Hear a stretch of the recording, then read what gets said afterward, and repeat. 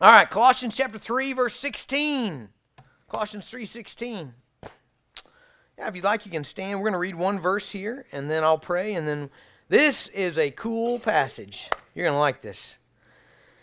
Let the word of Christ dwell in you richly, teaching and admonishing one another in all wisdom, singing psalms and hymns and spiritual songs with thankfulness in your hearts to God. Father, we come to you asking that you would reveal your truth to us, that you would show us the word of Christ, that you would show us the glory of the gospel, that, Lord, we would not only believe that we would also feel that very deeply, the goodness of it, the beauty of it, the greatness of it. God, that we would sing, that we would teach and exhort one another. Father, we ask for your help and understanding and applying and living this out in Jesus' name. Amen. Okay, so first of all, Paul talks about the word of Christ. Let the word of Christ dwell in you richly. Are we all on the same page what he's talking about there, right? You know who Jesus is, right? Jesus is King of the universe. He is the most spectacular being in all creation. He's the perfect one. He is the one who spoke and everything into existence, sustains everything. He's the satisfier of our souls. The Bible describes him as the way, the truth, and life. And this is his word, okay? So this is the word about Jesus. This is his story. This is the word from Jesus. This is what he has done and what he will do, okay? Now, Paul is saying, that this word ought to dwell in you richly. Now, I think one of the things one of my challenges this morning is that you would see this for the value that it is, okay?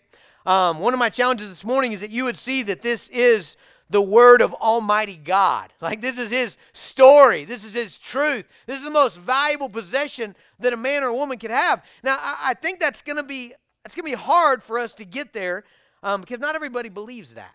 Now, let's clarify. If you took an exit poll at church and said, does everybody believe that this is the Word of God? I think that you're going to get about a 98, 99% yes, okay? But listen, let's just be honest with ourselves. If it's the most valuable thing in your life, what are you going to do with it? That's going to show, isn't it? Like, that's going to show, like we're going to know that that's true, right? Like, you're going to know it backward and forward. You're going to wear them out. You're going to have Bibles on your shelves that you have wore out the pages. That's going to be, it's going to be in your heart. It's going to be in your life. You're going to have it memorized, right? If we really believe that. And I think what our challenge is today is we got to get there. Now, some of you are maybe already there, but we got to get there in realizing what this is when he says the word of Christ. This is the word of Almighty God, the means by which the universe came into existence. That's what you have right here. One of the problems is a lot of folks don't value this like they should, and what they do instead is they wish for an experience, which those are cool, but I can't tell you how many people have told me, man, if I just could see a miracle, man, if I could just see a miracle like in the Bible, if I could just, have the burning bush, experience that Moses had, or if I could hear from heaven like Abraham, or if I could be like the Israelites and see the Red Sea part, and man, if I could have something like that, if I could have been there when Jesus called Lazarus 4 days dead in the grave out of the tomb, man, then I'd be different. Peter says, no, you wouldn't. That's interesting, isn't it?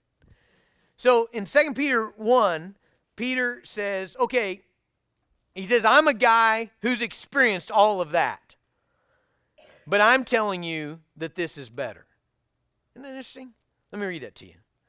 So 2 Peter 1:18, he says, for we did not follow cleverly devised myths when we made known to you the power and the coming of our Lord Jesus Christ, but we were eyewitnesses of his majesty. Okay, and now he's going to tell you the story about when you remember the transfiguration when Peter, James, and John were up on the mountain with Jesus, and all of a sudden, man, Jesus, he is transfigured. He is made like his glorious self, right? And they see it happen. And then God speaks from heaven.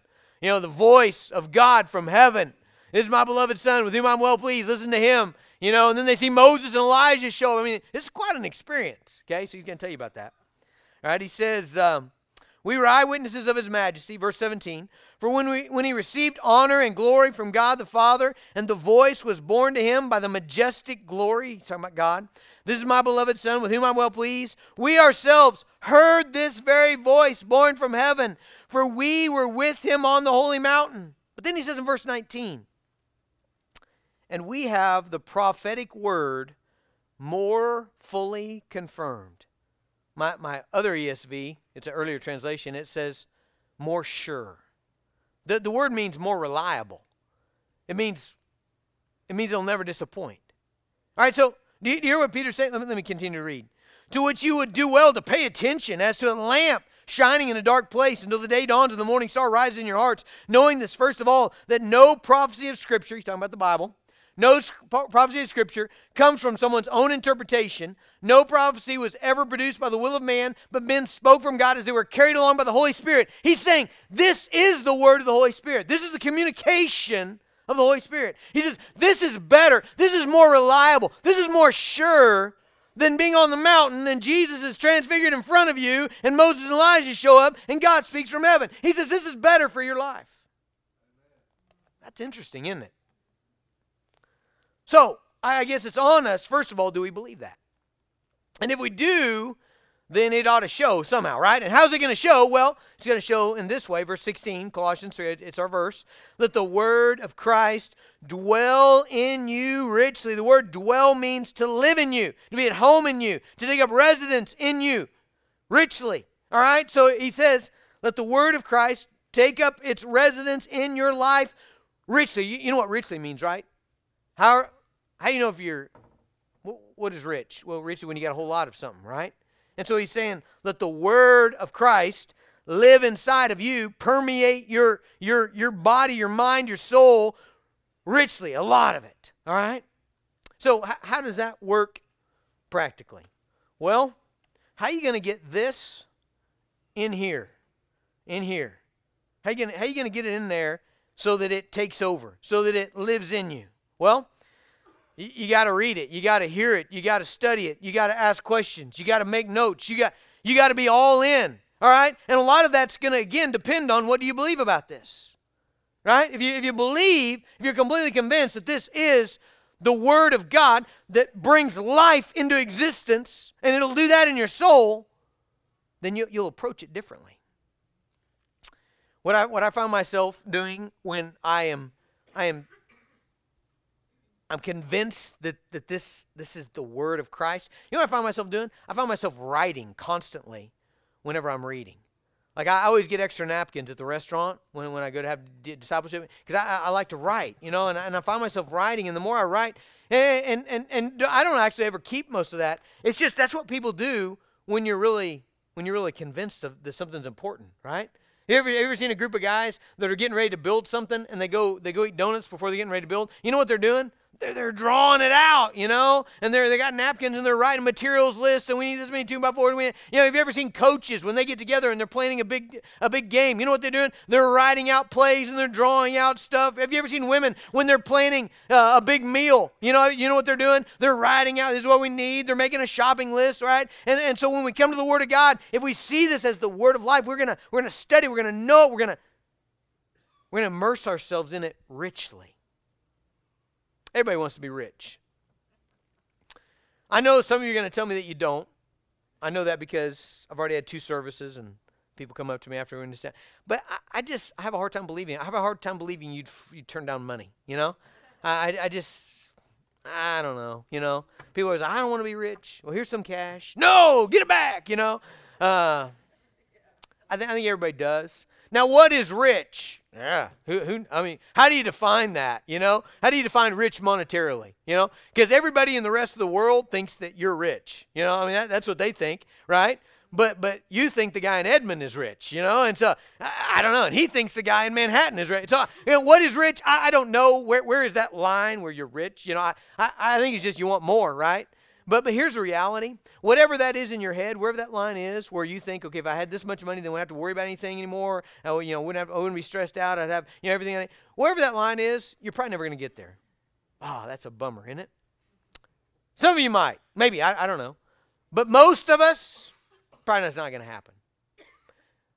But you could be rich in the Word.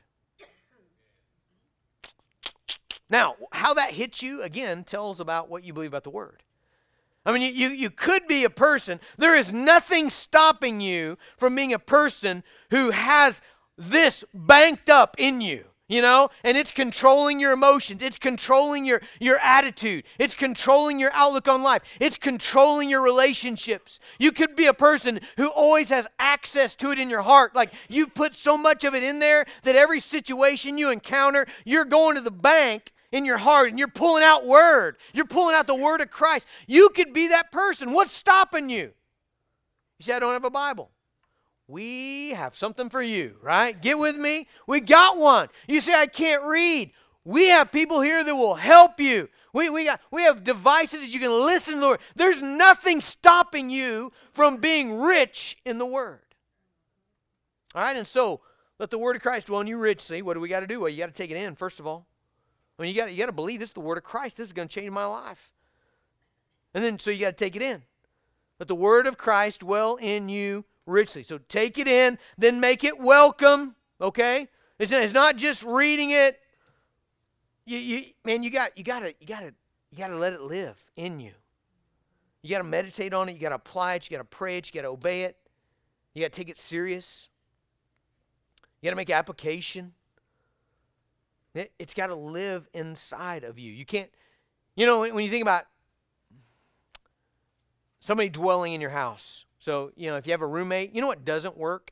What doesn't work is if you let them in the front door, you're like, okay, you can live here, but just stay right here in the foyer. You know, where the tile is, you can be there. Where the carpet starts, don't go any further. You know, I don't want you in the living room. I don't want you in the kitchen. I don't want you in the bathroom. I don't want you in the den. I don't want you, you know, but you can live here, just right here, okay? Don't do that with the Word. Like a lot of people do that with the Word. They'll take it in very superficially, but it never actually makes it into changing their heart or their attitude or their life. Paul's saying, let the Word of Christ dwell in you richly. You know what's interesting is Ephesians 5 tells us the same sequence of verses, but it changes one thing. Okay, so in Ephesians 5:18 it says, don't get drunk with wine, that's debauchery, but be filled with the Spirit, addressing one another in psalms and hymns and spiritual songs, singing and making melody to the Lord in your heart, giving thanks always to God the Father for everything. Did you notice that that's almost an identical sequence as Colossians 3:16, our verse here? Our verse is, let the word of Christ dwell in you richly, teaching and admonishing one another in wisdom, singing psalms and hymns and spiritual songs with thankfulness in your heart to God. You know what's different? What's different is Ephesians says, don't get drunk with wine, be filled with the Spirit. Colossians says, let the word of Christ dwell in you richly. That teaches us what it means to be filled with the Spirit. What does it mean to be filled with the Spirit? It means to be controlled by the Spirit. How's that happen? Colossians 3 is telling us. When the Word of Christ is dwelling in you, is living in you, it's permeating your attitude and your heart and your affections, you're being filled with the Spirit. Right? So let it dwell in you richly. Now, here's where I really want to get today, okay? If it is dwelling in you richly, all right? So if you're a person that says, man, I believe this is the Word of Christ. This is the Word of Almighty God. You know, through His Word, everything that exists has come into existence. This is the Word of life. This is the gospel. This is the life changer. And you regard this Word in that way, and you begin to immerse your life with the Word of God. You begin to take it in. You begin to take notes. You begin to journal it. You begin to pray it. You begin to meditate on it. You begin to seek out commentaries to figure it out. You begin to meet with other people. Here's what's going to happen. It's not going to stay in you. It's going to go out. So if it goes in and it is living in you, you know what's eventually going to happen? You're going to begin to speak it to other people. You're going to begin to use it in your life. I've never known anybody to be an exception to that. I've never known anybody who took the Word of God in and embraced it fully and it began to transform their life, and then they just didn't speak it or share it with anybody. They never talked about it. I don't know an exception of that. So that's why Paul says here, let the word of Christ dwell in you richly. And then he says, teaching and admonishing one another in all wisdom. Why? Because if it goes in you, it's going to come out of you. You're going to be a true speaker. Now, whoa, you're saying, well, hold on, Pastor, not everybody's a teacher. What do you mean? This is just for certain people. It says, let the word of Christ dwell in you, teaching and admonishing. I'm not a teacher. I don't think it's it's talking about that kind of teacher. I don't think it's talking about the formal person that stands up in front of everybody and teaches a class or teaches in the sermon. I don't think it's talking about that. Because he's talking about everybody. And the Bible does say, James 3:1 says, man, not everybody should be teachers. You're going to come under stricter judgment. 1 Corinthians 12 tells us that everybody has different gifts, okay? But here's what Colossians 3 is saying. If the Word of God is dwelling in you, then you're going to be a person who speaks it to other people. You're going to teach and admonish in relationships. You say, well, my gift is serving. Great. You will serve and you will share God's truth in your serving. You say, well, my gift is giving. Great. You will give, and in your giving, you will share God's truth. You will be a person who teaches and admonishes. You'll be a truth speaker. How do I know this? This was Paul's goal for every church that he ever pastored. This is our goal for Lincoln Avenue. What are we trying to do here at Lincoln? Well, we want people to be born again. We want them to come and be joined to Jesus Christ, and then we want them to grow up in faith. We want them to be a disciple, and then we want them to begin to make disciples. Because we believe that when you are a disciple, you'll begin to make disciples. We believe when you begin to obey the Word, you'll begin to share the Word. Right? How do I know that? Well, Romans 15:14, here's his goal for the church at Rome. He says, I myself am satisfied about you. He says, man, I'm happy with you guys, my brothers, that you yourselves are full of goodness, filled with all knowledge, and able to instruct one another. So why is he happy with the church at Rome? Because, man, they're taking in the Word of God, and they're speaking it to each other. How about a church he's not happy with? Well, Hebrews would be one. Okay, so he's writing to these folks here. Here's what Hebrews 5 says, 5:11. About this we have much to say, and it's hard to explain since you become dull of hearing. Oh, no, he's not happy with these guys. They become dull of hearing. For though by this time you ought to be teachers. Now, again, not like everybody ought to have a class, Because here's the funny thing. If everybody in this room had a class, who would be in the class? So he's not talking about that, right? He says, but you ought to be teachers. You ought to be truth speakers. But he says you need someone to teach you, again, the basic principles of the oracles of God. You need milk and not solid food. In other words, you're not growing up in the faith.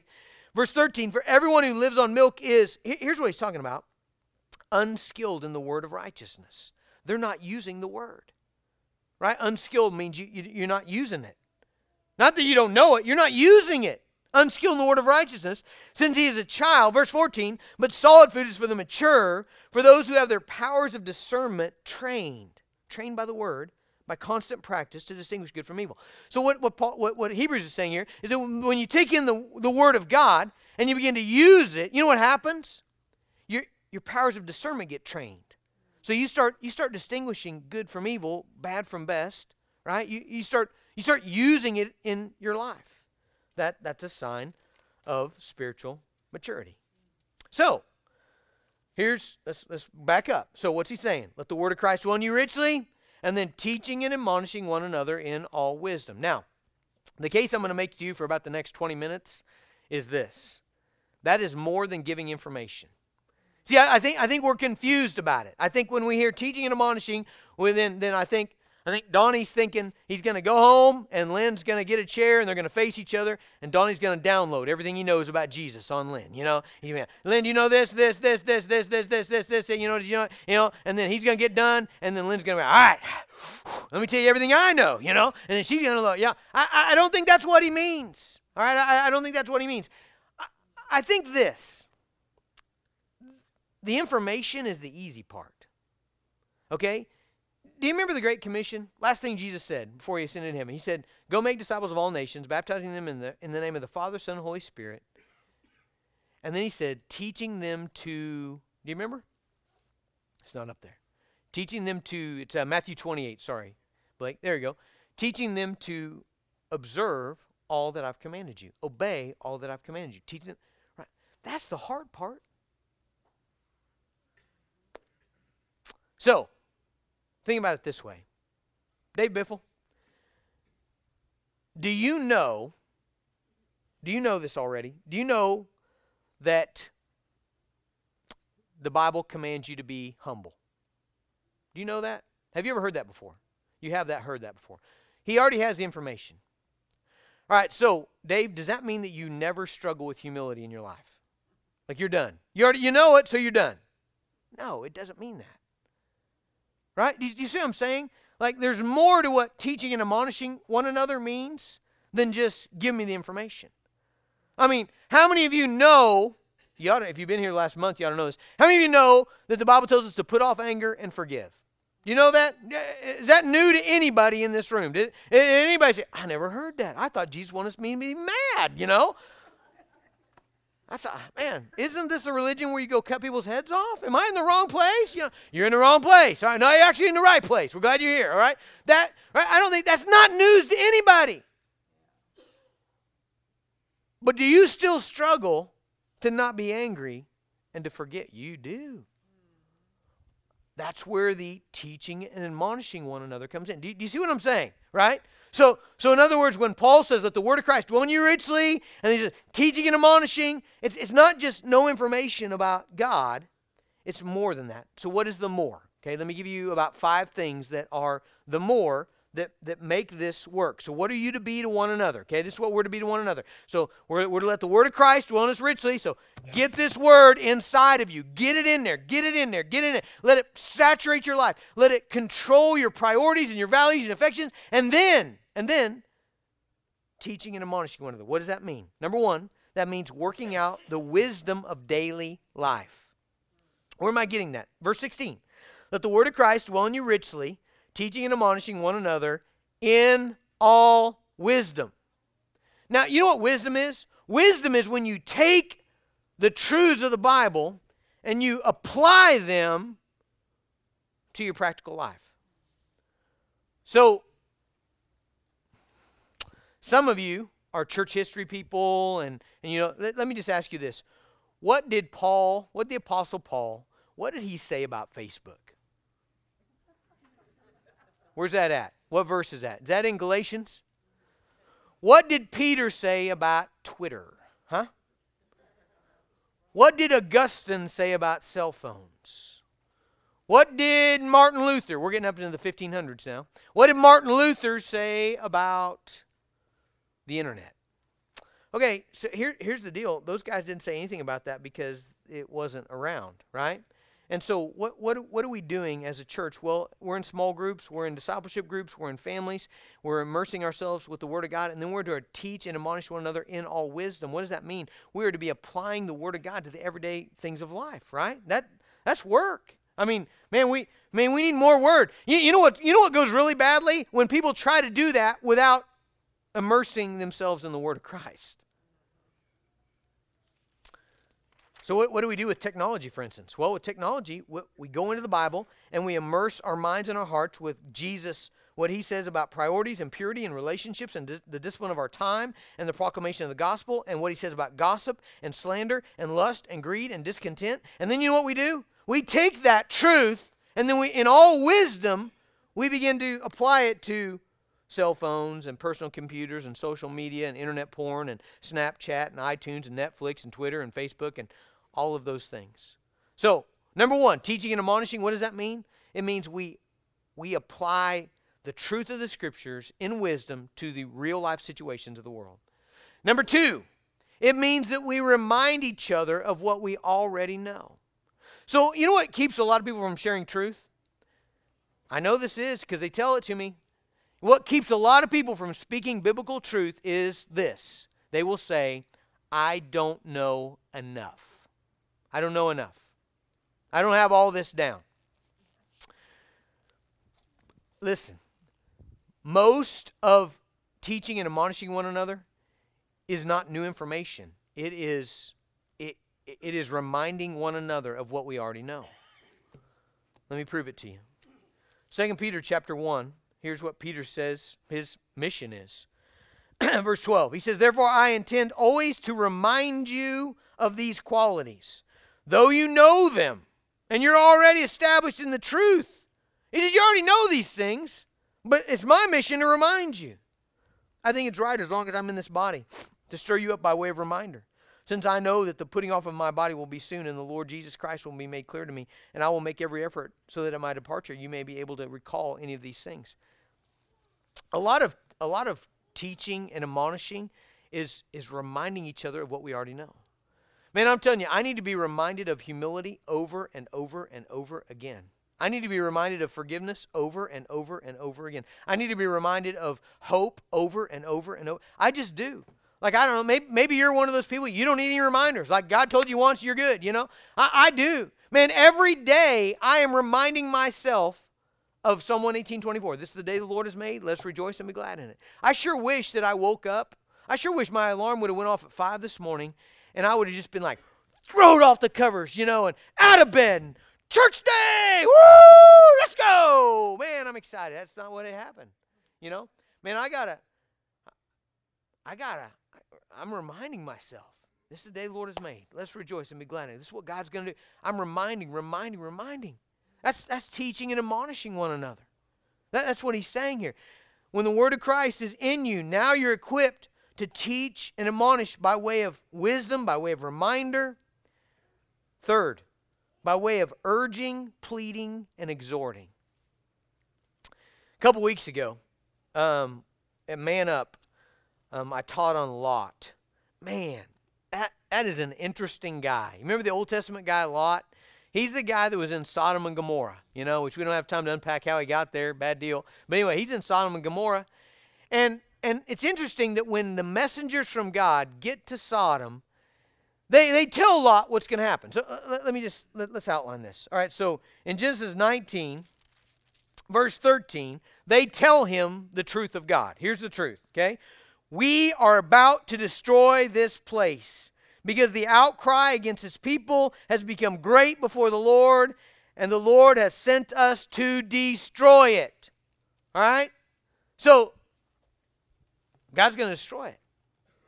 Now, you would think, wouldn't you, that Lot, you'd be like, all right, Lot, did you hear what I said? And you'd be like, where'd he go? You know? And he's like running, you know? He's running out of Sodom. He's getting out of there. Wrath of God's coming down. That's not what happened.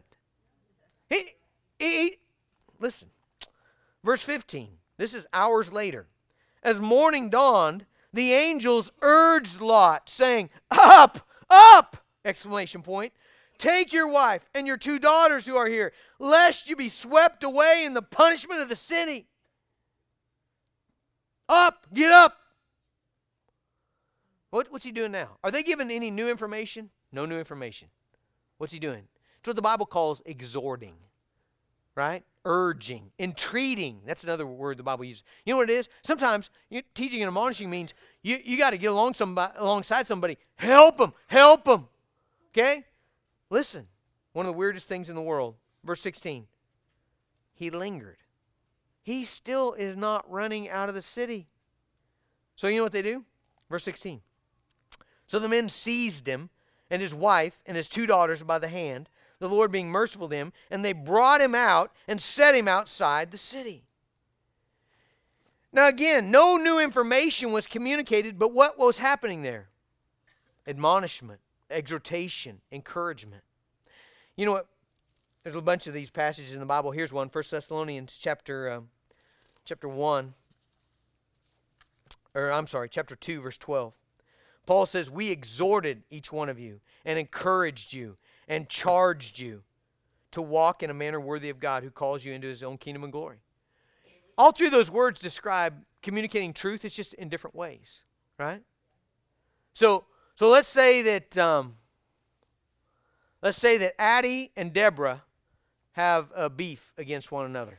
They got mad. Addie criticized Deborah's piano playing. She is ticked, right?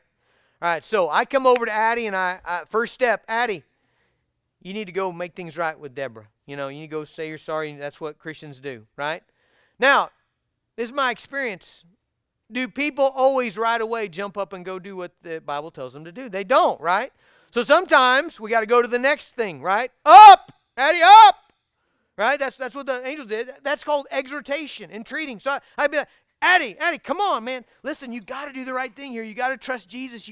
It's the right thing. You know, Deborah's another believer. You got to be reconciled, all right? She still may, just like Lot, linger. Then what?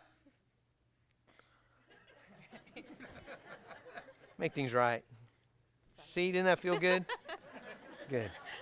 She didn't really criticize your playing, Deborah. Deborah's like mad. No. Are we getting a picture of teaching and admonishing one another? You see what I'm saying? Sometimes it's holding each other accountable. There's a great story in Galatians chapter 2, where Peter, remember back in Acts, Peter gets this vision, this sheet, all these animals in it. God says, kill and eat. He's like, I ain't eating that. No way, it's unclean. I've never eaten anything unclean. I'm a good Jew. God says, Peter, don't you call unclean what I said to call clean. Right? Peter receives that. There's a new thing. Everybody gets to God through the cross, through Jesus, only through Jesus. Okay? Peter knows that. But what happens in Galatians? Well, he's with the Gentiles, and for the first time, he is enjoying a pulled pork sandwich, And he's fellowshipping with the Gentiles, and they're hobnobbing and praying together and loving on each other, and he's in their homes until some other folks from Jerusalem come. And then, all of a sudden, Peter's hanging outside. Peter's not hungry. He's politely excusing himself. Okay, now what does Peter need? Does he need more truth? Did he not understand the message? He understood. You know what he needs? Some accountability. So what's Paul do? Galatians 2:11, when Cephas came to Antioch, I opposed him to his face because he stood condemned. For before certain men came from James, he was eating with the Gentiles. But when they came, he drew back, separated himself, fearing the circumcision party. And the rest of the Jews acted hypocritically along with him, so that even Barnabas was led away by the hypocrisy. But when I saw their conduct was not in step with the truth of the gospel, I said to Cephas before them all, if you, though a Jew, live like a Gentile and not like a Jew, how can you force the Gentiles to live like Jews? What did he do? He did not give Peter, any new information. What he did was gave him accountability. Quickly, modeling. Number 5, modeling obedience. I could show you several places. We don't have time. But 1 Corinthians 4, 16, 17, Acts 20, 32 through 25, 1 Thessalonians 1, 5 through 6. All those passages, Paul, in one way or another, says, imitate me. Imitate me. Imitate me. I'm living it out here for you so that you can see what this looks like. Okay, that's another way that we teach and admonish one another. Praying for one another. That's all through the New Testament. Praying with one another for obedience. I pray that God would help you obey, that he would help you forgive, that he would help you not be angry, that he would help you not be greedy, that he would help you out of sexual immorality. We do that for each other. That's all part of teaching and admonishing one another. Okay, are we getting a picture here? So when we regard this as the word of Christ, and we work really hard to get it into our life, and to let it live in us and to begin to shape our affections and our mind and our heart and our values, it's going to begin to come out of us. And how's it going to come out of us? Teaching and admonishing one another, encouraging one another, helping each other, modeling, praying, all wisdom, applying it to our lives. We're going to do that together. That's a sign that we are disciples and we are making disciples. Now, what about this next part? Switch gears here. The last part of the verse says, singing psalms and hymns and spiritual songs with thankfulness in your hearts to God. Now, what's going on here? Paul is saying if the word of Christ is dwelling in us, then we'll sing. Did everybody hear that? If the word of Christ is dwelling in us, then we will sing. Why will we sing? Well, God has given us this mechanism of singing, and what it basically is it's when there's a truth, and when we love it, when we value it, when we are stirred emotionally by it, song grabs onto that truth, and it brands it into our life. It's the very reason why some of you, whenever an 80s hair band song comes on, all of a sudden you are teleported back to Main Street of your little town where you grew up, and you have a mullet, and you're in your Pinot, and you're dragging mane, and you smell it, and you feel it, and you do. You know why? And listen, in a lot of cases, it's not a good thing. Like in a lot of cases, songs brand certain times and experiences in your life to you forever. All right? But here's what the Bible is saying. We ought to sing because the gospel, the truths of God are so glorious, that'll move you emotionally. That'll move you. Listen, if the gospel was this, okay, so if everything we know was not true, and instead God reached down from heaven and said, here's what I'm going to do for you. I'm going to give you a cupcake on your 65th birthday, It's going to be one from heaven. We make it in the bakery in heaven. That's my gift to you. Then you'll die and go to hell. We would not sing. You know why? That's not good enough news to sing. Okay? But when we understand the gospel as we understand it, is this, that you're dying and going to go to hell forever, and God reached down through His Son to live the perfect life and then to die a death for all of your junk, all of your sin. He put it upon Himself, and then He rose from the dead that you might be joined to His resurrection life, that you might be completely made righteous and forgiven, that you might have a new heart and a new life and live in a new heavens and a new earth forever and ever. That ought to charge you emotionally. Like that ought to grab onto something in you. And that's why we sing. You see, do you remember how we started this chapter? Colossians 3 told us, if you've been raised with Christ, then seek the things that are above. That's the foundation. Seek the things that are above. Where Christ is, where He's seated, what He's done, what He will do. Our mind's got to be on that. Remember, this is the way that we defeat sin. How do you not eat the Oreo that represents sin? By having a better dessert there all the time. All right? How do you not fall into sin? By having something better. And the things above that Christ has done for us, it's better. So Paul says, set your mind on things above. Now, why do we sing? Because we don't just want our mind to be there. We want our heart to be there as well. When your heart is there, when you love the truth, man, that's something more powerful. It's kind of like this. I know, because I've read, I've seen movies, I've seen documentaries, I know that the Grand Canyon is a deep hole, thousands of foot deep. I know that in my mind. I don't need any other proof. But is there not something else that happens when you're standing on the south rim? It doesn't me. Not new knowledge. Like, oh, it's 20 feet deeper than I thought it was. No. Something else happens. Like my heart is attached now to the grandeur of the truth. That's what should be happening in the gospel. When you believe it, you will sing. Now, why don't some of us sing? Well, sometimes it's just silly reasons. Sometimes it's just we're not good singers. Some of us aren't. Have you heard Pastor Gary sing? And he'll tell you this. He's back there.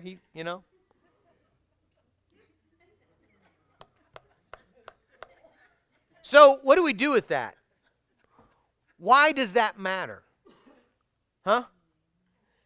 So, you know why it matters? Because we care more about what other people think. That's the only reason it matters. I remember I got saved in May of 1990. I was going to go to Fort Hays State University on a wrestling scholarship. Canceled all that. Matt Krebs calls me from Tabor College. Says, you want to be my roommate at Tabor College? I was like, you bet. Where's Tabor College? I went there. I signed up. He began to disciple me.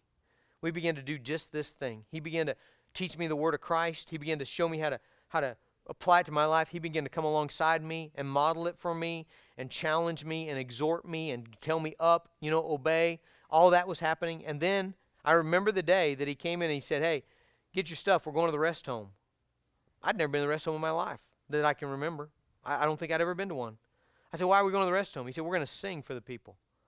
I said, no, we're not. Not this we, He said, yeah. He said, come on. At that point in my life, I want to be obedient to Jesus, so I went. Emma went too. We were dating at the time. Called her. Matt's girlfriend went.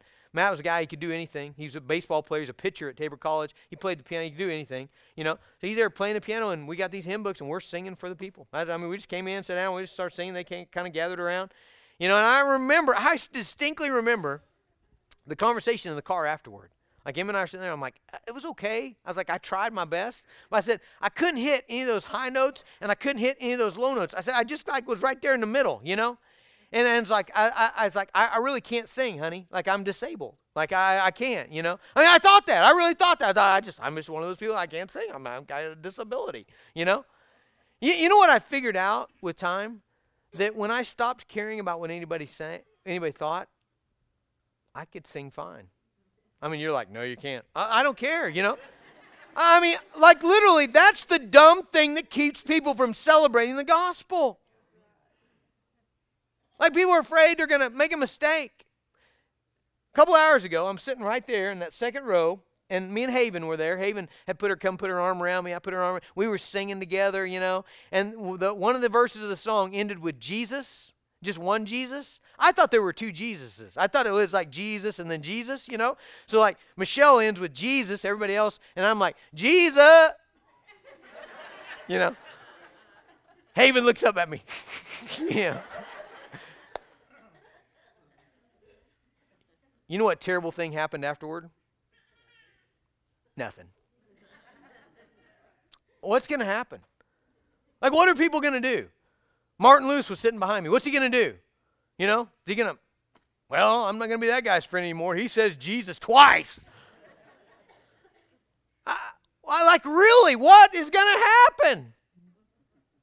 So you're off a little. Your voice squeaks a little. We're talking about celebrating the gospel. We're talking about everybody in heaven is going to be doing this. Read Revelation 5. Listen, if you're just like, I'm out on singing, hey, there's a place for you. It's called hell. Like, honestly, if you're not going to celebrate Jesus, I can only think of one place where that's not going to happen. We need to sing.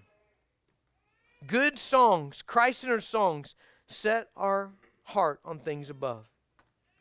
Now, bear with me. 5 more minutes. In Ephesians, here's something that puzzles me a little bit. It says, very specifically, be filled with the Spirit, addressing one another in psalms, hymns, and spiritual songs. Singing, making melody in your heart. Addressing one another. You see, in Colossians 3, it just says, let the word of Christ dwell in you richly, teaching and admonishing one another in all wisdom, singing psalms, hymns, and spirit. So like you could almost get away with just saying, well, that just means when we go to church, we sing. But when you read Ephesians and it says addressing one another, that's telling me that there's something else going on. Like that song is actually useful outside of this building. And so I'm trying to get my head around that. And so at first I thought, well, it says addressing one another in psalms. And I like psalms. What are the psalms? Well, in your Old Testament, there's a whole book. It's long, 150 chapters. It's called Psalms, okay? It's the hymn book of the Old Testament. They would sing them. We've kind of lost the music to them, so we don't sing them. Some people actually do. They're writing them. But we don't know how they sounded back then, but that doesn't matter. But like addressing one another in song, well, I do that all the time. That's easy. Like I don't sing them, but I speak song, right, Addie? Like Psalm 118:24, this is the day the Lord has made. Let's rejoice and be glad. We say that all the time in our family. Psalm 63:3, because your steadfast love is better than life, so my lips will praise you. So I was like, that's what that means. But then it said, addressing one another in psalms, hymns, and spiritual songs.